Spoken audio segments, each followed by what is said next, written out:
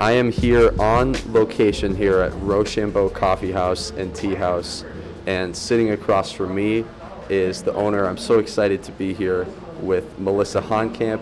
Just my first question, how are you? I'm great. How are you? I'm good. We were just talking earlier off air about how things are going, obviously, during this pandemic and kind of just perceiving the general Milwaukee coffee culture. But I want to start it specifically with your business. You know, historically, we talked about earlier, you guys have been around and been a huge part of the city for, over 20 years at this point. Kind of taking more of that, holistic approach to this business and serving environmentally friendly products. I know that's something you're super passionate about. Where does that come from, and do you think that your consumers have appreciated that more over the years?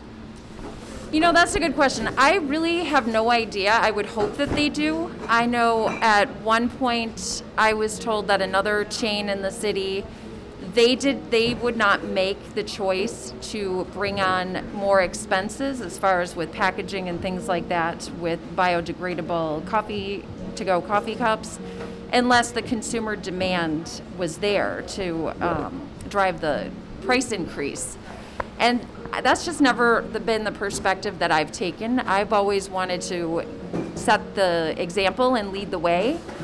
And we made a decision, I think I made a decision about 5 years ago, maybe it was 6 years ago, to go all organic with the dairy. It's been a challenge. There's a lot of dairy shortages in the summer when it gets hotter, the cows aren't producing. And knock on wood, sometimes we've had to go, our distributor doesn't have the dairy products. I've had to go to 3 different grocery stores to get the organic milk, but we have never had a situation where we've run out of milk and I've had to replace it with traditional milk.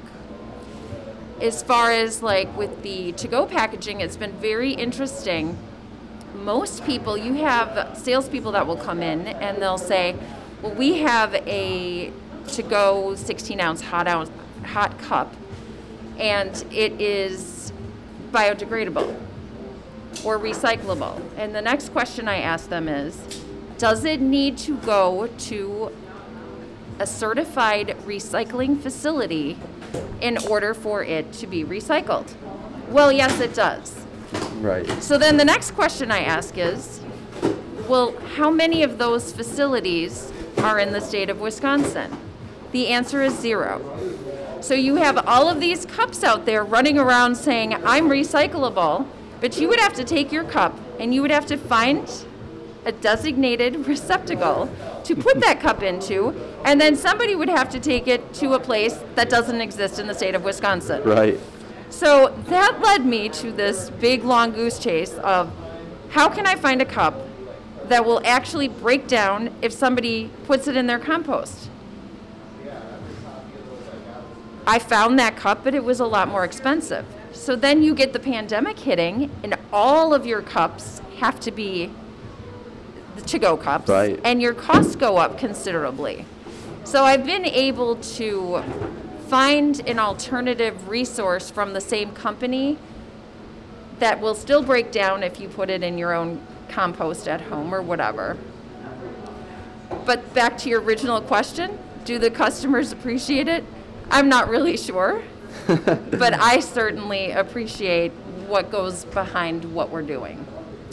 Absolutely. Melissa Hohnkamp joins me from Rochambeau, and it's generally known, I think, around the city as more of this homey style, neighborhood cafe. Obviously, it's the only one of its kind in the city. I remember being greeted super well by Brian first time I was here, and from a perspective of being here, obviously for many years, is that something you've emphasized over the years, being welcoming to customers? That was definitely 26 years ago. That was kind of one of the things that we really focused on, is getting to know the customers. I mean, obviously there's people that come in and they don't want to converse with you. They just want their to-go coffee and they, want to move along. But then one thing that was really unique that my husband set into place very consciously was having the bar with 6 or 7 or 8 stools at it. Yep. So that people could sit there and have their beverage and actually engage with whichever barista was working behind the counter. And because of that, it really enabled us to start building relationships with people. And one person that I remember in particular, he used to live a couple of blocks away. He drove an old convertible red Saab, so you'd always know when Bob was here because his Saab would be parked with the top down, even if it was like 40 degrees out across the street. And he would text me if for some reason somebody didn't show up yet, we weren't open. I mean, we were on that close of a basis with a regular customer that, he'd text me. I have somebody sitting next to me right now who will also text me if a barista is late getting to work. So we have people that have been coming here since the beginning of time, and I can't tell you how many people. I just went and got a Myers cocktail IV the other day, and the nurse that administered my IV said, "Oh my God, you own Rochambeau? My friend and I used to go there all the time when we were in nursing school. Yeah. I have to text her right now and tell her." I went and did a personal training with somebody yesterday, and he goes, "Oh, I used to go to Rochambeau all the time." Or my chiropractor who said to me, "Oh, my daughter, she would always go there when she was studying." Yeah. So it's amazing. I mean, 26 years into it, all of the people, and sometimes you don't remember, I don't remember everybody's names, but I remember faces. And a lot of times once I start talking with them, their stories start coming back into my mind. And then I can ask specific questions about how they're doing and catch up. But the one thing that we've always seen is you might not see somebody for 8 years. And I know Brian would attest to this also. They'll walk in the door and it's like they've never been gone. It's amazing. It's really an interesting phenomenon. But, those are the kind of things that you're like, wow, we really do have relationships that we forged with people. Right. It is kind of a testament to, obviously, like you said, being back for 8 years, and it's like you never left. From a college student perspective, you talked about getting some studying done here for one of those stories that you had mentioned. Just for me, being obviously this year a junior at Marquette and trying to get to different places around the city to kind of just take a break from the bedroom and getting normal, the normal work from home environment these days.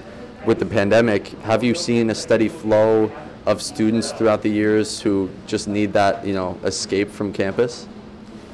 Students, but just even people in the neighborhood.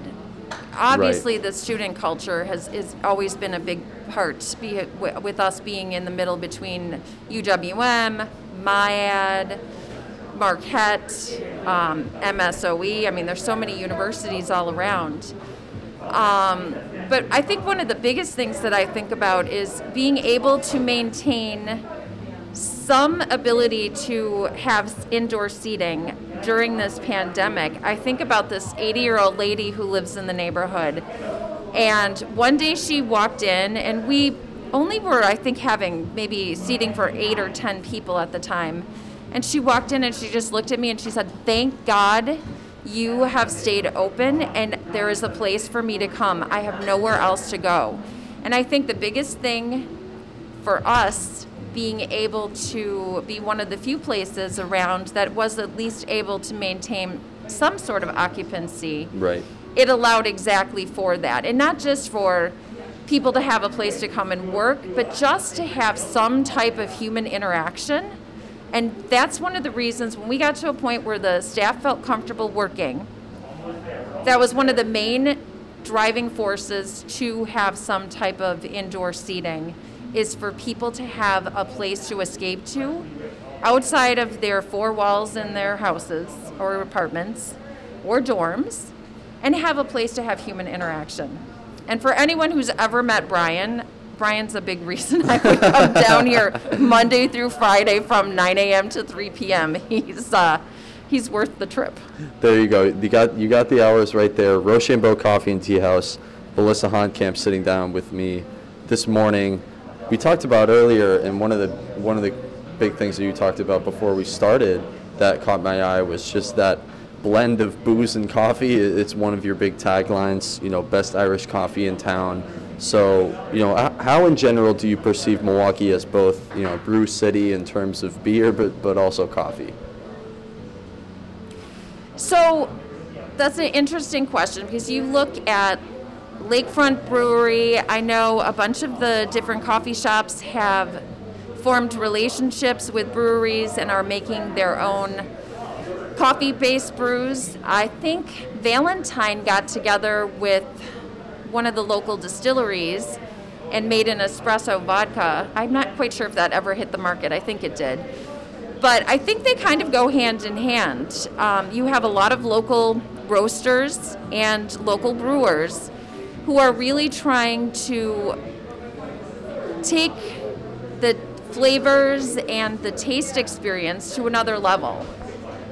Really a different approach from your standard Folgers. I mean, there's so many nuances that can be brought out in beans and in beer and in liquors. And I think you're really, we have a very creative culture of business-minded people that are doing a great job really, really forging new frontiers in all of those areas. Absolutely. And kind of, hand in hand with that, just your whole business model during the pandemic, you guys obviously had to, change up businesses and the business in ways that you've probably never had to, and especially as that type of, neighborhood cafe type vibe where you have so many regulars. Just how difficult was it, to pivot, and have you learned anything, one big lesson from this whole process? Well, I would say that there are 2 times that I have cried having to close the doors. One was in 2002, I believe. Maybe it was 2004. When I walked in after having been out of town for 10 days, and I looked at the ceiling and I saw a crack that had not been there before. And maybe I wouldn't have noticed it if I hadn't been gone. But I had a guy come in. I walked in the next morning because he worked all night after business hours, and there were support beams all the way down the first floor. There'd been a partial collapse of the second floor. No way. And the second time I cried was when I realized there was no way we could safely stay open at the very beginning of the pandemic, and I had to close the doors. So the question to what kind of changes and challenges, so the first thing that I started thinking about, I am a person who has been exposed to biotoxin illness from mold. So I've had a lot of research under my belt about what to do to try and purify the air. Right. So I was able to take that knowledge and apply it to what we did with the business. So we installed UV lights into the business is set up with 2 different floors, and there's a separate air conditioning system on the first floor and a second on the second floor. And then we have radiant heat for the heat in the winter. Well, so we put in UV lights in the first floor air conditioning system and the second floor, and we're running the fan nonstop 24/7, along with having the radiant heat going on. And we have fresh air intake.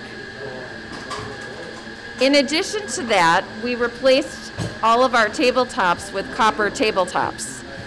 Right. Copper has been found that if you were to leave the COVID virus untouched on a living surface like copper, it will be dead in 4 hours. Wow. And during that 4-hour period, it's degrading the whole time. Right. Learn something new every day. Right. And then the other thing that we did is there were some issues with our old 100-some-year-old floor. And so we took the opportunity to remove a hump that was going down the middle of the floor, replace old wood, and keep the original wood that we were able to, and just kind of piece everything together. But it allowed us to make operational changes that way. Changes to the building that we'd always wanted to do, but just didn't want to close down for a week to do it. Right. So once we did that, we've got essential oils that are antiviral, antibacterial, and properties that are going right now. Brian has them going every day. as do the other staff later in the evening. We also have plug-in UV lights. We have a service that actually is servicing, I think, most of the businesses on our block. They come in and they do disinfecting on the bathrooms, and they put some type of a antibacterial, antiviral coating on the surfaces so that the viruses and bacteria just slide right off. And they come in every week and do that. So that's a new technology that I had not heard about that came about because of the pandemic. So that's something else that we've been able to utilize. 100%. I know. I got you on the clock. A couple rapid fire to finish up. Number one, favorite drink on your menu? Is that even a fair question? Because this is probably, if you guys don't have the biggest menu, it's in the city, it's close. I really can't answer that. I love coffee, but I have to stay away from it nowadays. And we have so many amazing teas that I just couldn't break it down into. I would probably say I tend to gravitate towards Tima teas, and they have a lemongrass ginger or a butterfly tea, which is a blend of pea blossom and lemongrass. And I think it's a really interesting company. It's a single origin estate in Thailand, and it is run and owned by women, which is very, very unique. Right. Especially in that area of the world. It's a very male-dominated business. And single origin is very, very interesting because I think pretty much all of your companies, you're going to source your ginger from one country. You'll source your cardamom from another country, and then you'll put them all together in your tea blend. Whereas at this particular place where Tima is partnered with in Thailand, everything that goes into their teas are grown on that estate. So that's kind of a long answer for my favorite. I love it. We could sit here all day. Last two to wrap up real quick. What would be your drink of choice today? Obviously, we're sitting down. Do you have a go-to every morning that you would get to, or you do switch it up? Because I know I'm more of the latter. I love matcha lattes with almond milk. Okay. My favorite. There we go. Last one. Any non-coffee spots in Milwaukee that you'd like to endorse? Non-coffee? Obviously, we don't want to endorse any competition. I'm always supportive of other businesses. Collectivo was Altera, and they were our original coffee roaster for 17 years, and I still am a big supporter of that business. Valentine is our roaster now. I'm a big supporter of Rob and Joe and their businesses. That's a hard question. There's so many small, independent, local businesses, restaurants. Right. You just want to support them all, especially during the pandemic. And, obviously the smaller local businesses, they all have their challenges, but it's so worth it to support people that are deriving their livings from this, and they're passionate about their communities. How about we're here on Brady Street, obviously. Is there one that comes to you here in the street that you've been here for so long? I'm going to have to think about that for a quick second. Oh, Eric, do you have a favorite one on Brady Street? And then Brood. So one of our longtime regular customers is also endorsing Brood, which is right up the street. They've been here for as long as we have. They serve food, which we do not, and they're very mindful about their ingredients. So certainly we are not that way. We would support other coffee shops on our street. Right. Well, it's kind of the perfect way to end it, getting an answer from the audience here from one of the customers. It is that neighborhood cafe sort of vibe, and come here if you haven't already. Rochambeau Coffee and Tea House, sitting down with owner Melissa Honkamp. You've been here, as you mentioned, for 26 years, is that right? 26 years. Rochambeau was started in 1995 by my husband, Michael Honkamp, and a bunch of his friends. And I've been carrying on the tradition for probably 20 years myself. There we go. Well, Melissa, I appreciate it. This was a blast. You were awesome. Thank you so much, and good luck finishing up the hopefully the tail end of the pandemic, and we appreciate it, and I know Milwaukee appreciates it. Thank you so much. Thank you, Melissa and Michael Honkamp, for opening their doors up to me and being so welcoming. That is the vibe for a place that has been at the forefront of Milwaukee coffee so long. It has both a historic and a holistic perspective to it, bringing that priority to Brady Street since 1995. Say hi to Brian and the crew at Rochambeau the next time you get a chance. This is Milwaukee Coffee, Reimagine Brew City.